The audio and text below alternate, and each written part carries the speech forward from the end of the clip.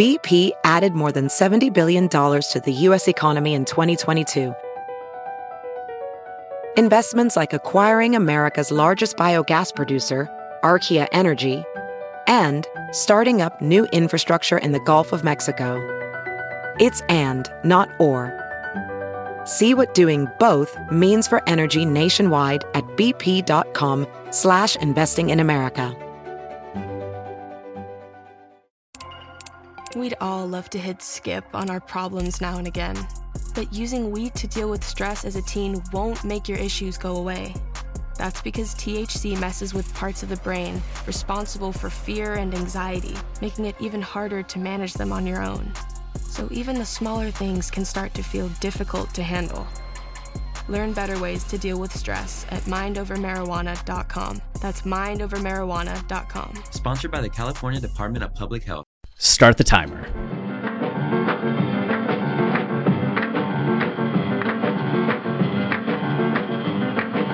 You, the one with that smile, yeah. Come over here for a while. Hey girl, do you hear what I say? I don't have time to be waiting all day. Today we're taking 20 minutes to finish up introducing our top movies of 2022 so far. Previous episode, we did our 10 through 6 and ran out of time, so now we're going to do 5 to 1. And who are we again? I'm Chris Lambert. My name's Travis Bain. And yeah, so I guess I'll launch in since I was, this was the order we were going in before. My number 5, God. I just like, it's fun, like doing this list, I immediately just like, nobody can trust anything I ever say.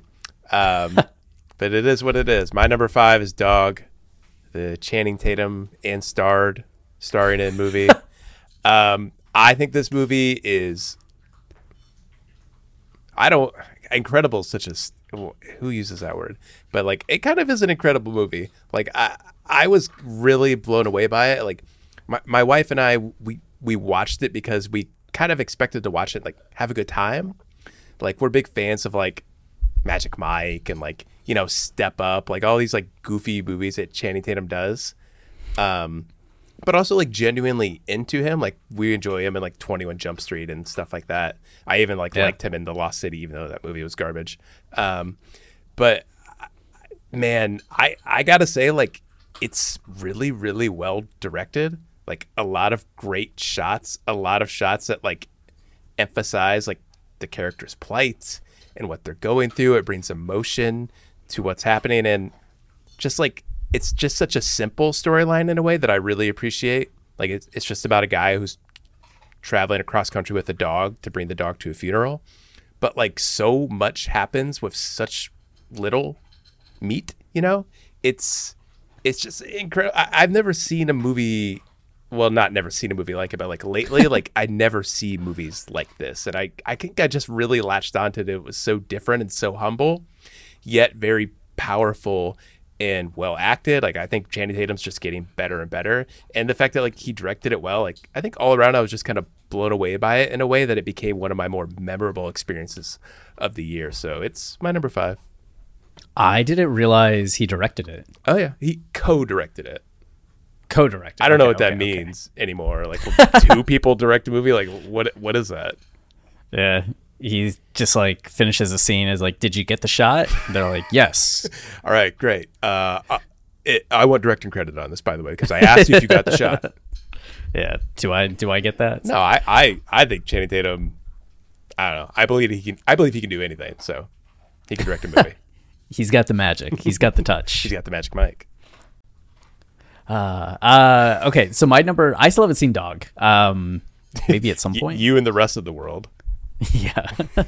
Though I will say I saw the trailer for Magic Mike 3 Last Dance. Oh my God. And it seems I'm interested in it, So but I haven't seen the first 2 Magic Mikes. Oh God, Magic Mike. I mean, sometime we'll do an all-time favorite movies episode, but Magic Mike XXL, legitimately one of my all-time favorite movies.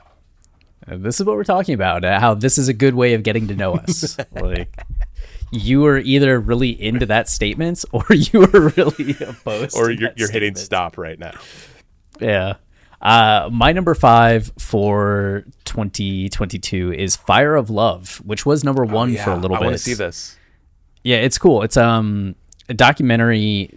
These volcanologists are like two of the most famous volcanologists in the entire world, where he was a videographer and she was a photographer, or God, it's been a few months now, but they had like a really good dynamic in terms of their expertise in volcanology.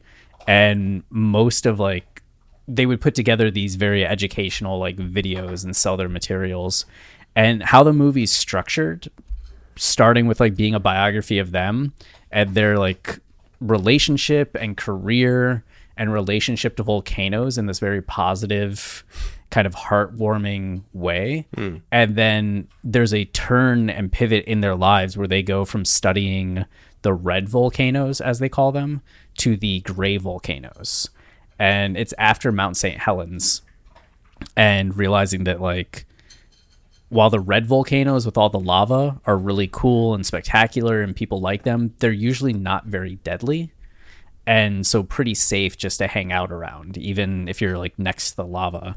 But the gray volcanoes, those are just like deadly, like killer volcanoes. And the way that the film kind of pivots with the introduction of the gray volcanoes and them heading down that path in their careers was just really emotional and intimidating. It's some of the best footage I've ever seen in a movie. And I'm somebody that really likes scope and scale.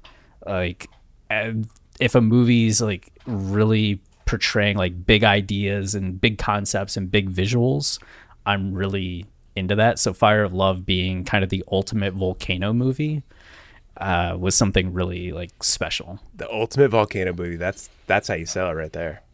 Yeah, right. I love it. I really like Planet Earth and stuff like that too. So I bet I'd be into this. I think so. Number 4 for me is the Ty West directed horror classic X. I think this movie is awesome. I think Ty West is awesome. I've always loved him. I think House of the Devil is one of the best horror movies ever made. And horror is like maybe my favorite genre. It's up there. So that's a big statement from me that you should really take that to heart. Like, I don't just throw out that opinion to any movie. And I love The Innkeepers. He had a couple misfires, but he came back real strong with X. I think it's just, I love the way it's like compassionate with its characters. It's a very like kind of loving movie in a way, while being very horrific. It's just like a really cool balance and energy that I don't think you really get from a lot of horror movies these days.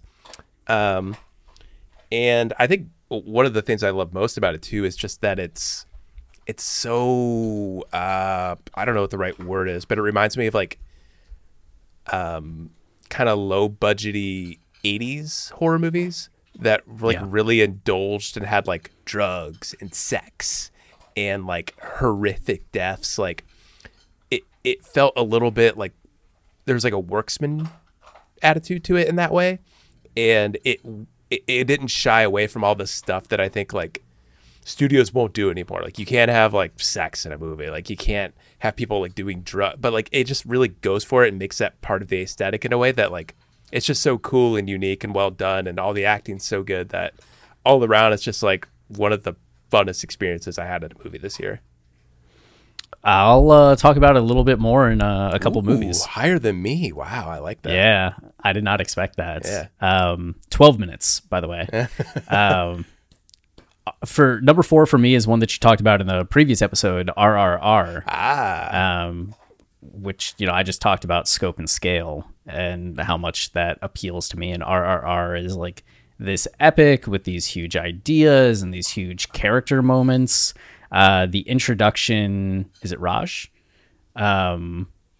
His first character introduction, where you have the people storming the police station, and all the police are scared, and the main one says, arrest this guy that's like part of the mob. and he just goes into the crowd, fights them all, arrests the guy, and brings him back. And it's such a moment of like portraying the character as an unstoppable force that I just loved the sense that it brought and the theatrics that it brought to everything, while still doing it in a very like thoughtful and high quality. It wasn't like a perfect movie.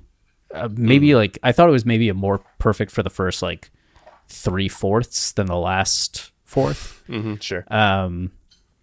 But it's still a consistency of ideas. Like one character was associated with fire, one was associated with water, and they kept finding ways throughout the movie to make sure that the character associated with fire like had fire in some way be part of their action sequences or the shots around them. And it was just that attention to detail was something that I appreciated a lot. So I had a lot of fun with RRR. You describing that opening fighting scene, it just reminds me of like Neo fighting off all the Agent Smiths, but it's like bigger than that even. Yeah, it makes that feel like kind of childish. Yeah, right. Really cool. Oh, let's not talk about The Matrix. It'll remind me of the new one. My number 3 is a movie no one has ever heard of and wants to hear me talk about. It's called Wheel of Fortune and Fantasy. The director, blinking on his name, but he directed Drive My Car. It's a really, it was maybe the most emotional I got with the movie this year. Like the reaction I had to it like stood out to me so much that I knew it just it became one of those movies that like, oh, I'm gonna remember this and like want to revisit it. It's gonna become like one of my movies. And it's basically this movie where it's 3 short stories, and each story is about somebody's love, like a love that they've lost, a love that they're trying to understand, and they're all at like pivotal turning points in their lives. And each story is just done so delicately and empathetically and lovingly. Like the energy of the movie, it's just so I've watched the first like hour of Drive My Car and I can kind of see the similarities, but I feel like Drive My Car, I'm not going to ever love it as much as a movie like Wheel of Fortune and Fantasy, because like Drive My Car is so long, it maybe feels a little indulgent, where like I kind of appreciate the shortness of each of the stories in Wheel of Fortune and Fantasy. Like they kind of leave me wanting more in a way that I think works. I've gotten to know everything I need to know about these characters, and I've just steeped in that just enough that like I got their full story.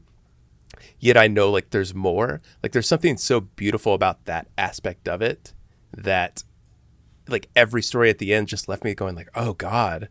And then like there'd be another one starting and I have to like completely like reorient myself and get myself emotionally ready to handle it. I don't know. It was just such an awesome experience.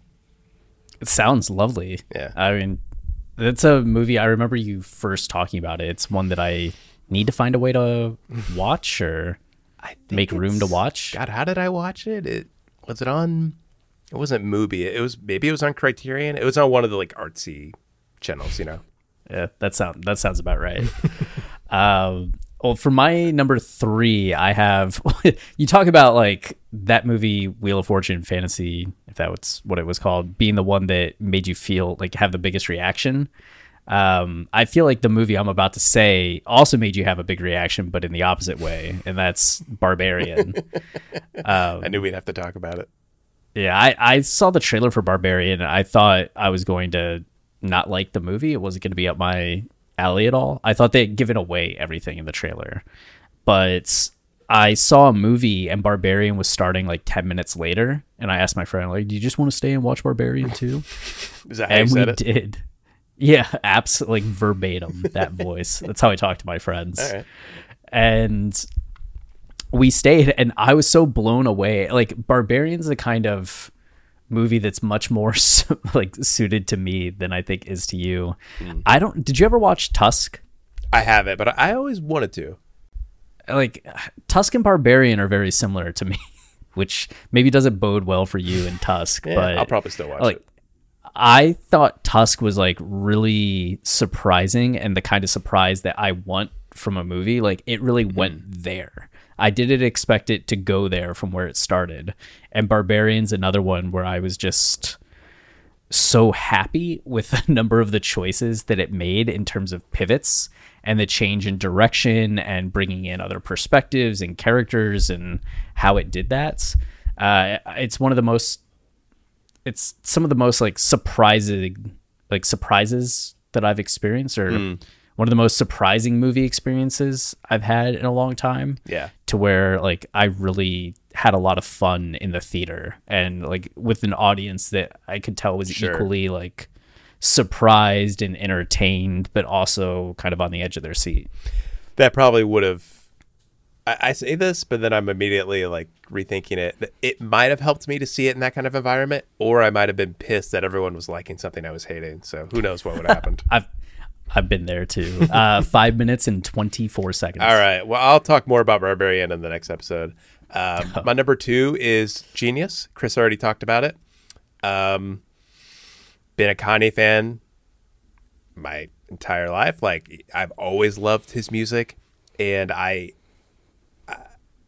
this year should be a surprise to nobody. It was the most trying year for me as a Kanye fan, and I felt like this movie was kind of prescient in depicting how difficult the year was going to be, because I've always been a firm believer in separating the art from the artist, and I still feel that way, but I think Genius kind of showed that like there's one level of Kanye, I just can't deny this, there's one level of Kanye that is like the genius, the musical genius that like I latch onto as a person, as a fan of narrative, as somebody who likes talking about narrative and scope and story. Like he's the best. Like he just is simply the best, and he's like changing music. He's always pushing music forward. Like it's incredible. But on top of that, the movie just becomes this incredible evaluation of like what happens to somebody who gets lost in fame, who I don't want to say necessarily like loses sight of what they plan to do, but like just gets wrapped up in this world where people expect more and more and more from you, and you keep giving them more and more and more, and you kind of lose yourself in a way, like lose yourself in a natural way. I feel like this kind of thing would just happen to anybody. And I feel like it kind of foreshadowed like just Cootie and Chike's like relationship with him. Like you can tell they grow a little more distant, and their relationship isn't the same. And like I feel like that's what happened to me. Like I still love Kanye's music. Like I think he's done a lot of great stuff, but like I just reached the point in my life where like it didn't hit the same anymore, and it wasn't anything, like it was just the natural flow of things. Like he was going in this direction, and it stopped being something I was attached to. And I felt all of this while watching the movie, and I feel it even more profoundly now. So like looking back in this movie, it's just like it was a special experience in that way, that like I kind of saw myself in the movie in a way. It makes sense to me. That makes sense to me. It's just an incredible too, like how deep it goes and the kind of footage they have. Like it's honestly like a landmark film in that way. It belongs in a museum. It does have that quality about it, and that like that scale to it. My number 2 is X, which we're down to 2 minutes and 30 seconds. X, I think the thing that surprised me the most in the movie was that it was kind of a meditation on aging and passion. And you have the contrast between the Pearl character in the house and the younger people that come to the farm, and what the youthful people trigger in her and awaken in her. And it's like the violence that's in the film, it takes on much larger symbolic meaning for somebody that's trying to reignite something that they feel that they've lost. So there was something like incredibly beautiful and moving to me in X, which I did not expect for just kind of like a traditional slasher film. I feel like it transcended the genre and became something much more poetic and lovely. Oh yeah, really, really cool. Like the part where she's like dancing in the car lights, like really, really cool poetic shots like that. Yeah, love it. That's what I love about Ty West. He's like a total like film student kind of director. Like he's super artsy and doesn't care if people notice that. Number one for me is another movie I feel like nobody's probably seen. It's a Gaspar Noé movie, Vortex. It is the most atypical. Well, it's atypical in the sense that it's not like crazy and large and chaotic like Enter the Void or Climax are. It's just a very small movie about two older people. Like one is struck with amnesia and forgetting things, and the other one is like declining in health, and you're kind of just watching them slowly die. Oh. So it's dark in that way for a Gaspar Noé movie. Like it fits in that way. But just the way it depicts the decline of the mind, and how like the wife is losing her mind and forgetting things, and the husband is a somebody who's writing a book about dreams and trying to like make sense of losing your mind. And like it's clear like his journey, he's trying to make sense of this thing that's happening to his wife that doesn't really make any sense. I guess just the natural state of humanity. And just seeing them like both seeing him reckon with it while she doesn't reckon with anything because like she doesn't know what's going on. It's just so well done and so well acted and so incredibly shot that I've never seen a movie like this. I love Gaspar Noé. Enter the Void is one of my, maybe it could be my favorite movie ever. It's like top 3 for me. So like I knew I would love it going in, and it went beyond my expectations even. I haven't seen any of his movies yet. Ooh, baby. So that's something I wanted to see. Enter the Void when it came out. I was working at a Family Video in Ohio, and I remember like shelving it a lot and being like, this seems like a movie that would be up my alley, but I just never got around to it. Incredibly sad. One of these days. If you ever feel like having a good cry. I pretty much like tear up at something every single day, so it's not typically an issue for me. So my number one is Triangle of Sadness. Yeah.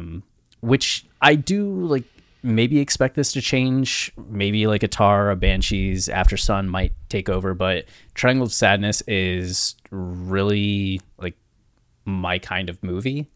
Like I like sections, I like chapters and kind of like changes in location and just kind of the sense of where a movie is at.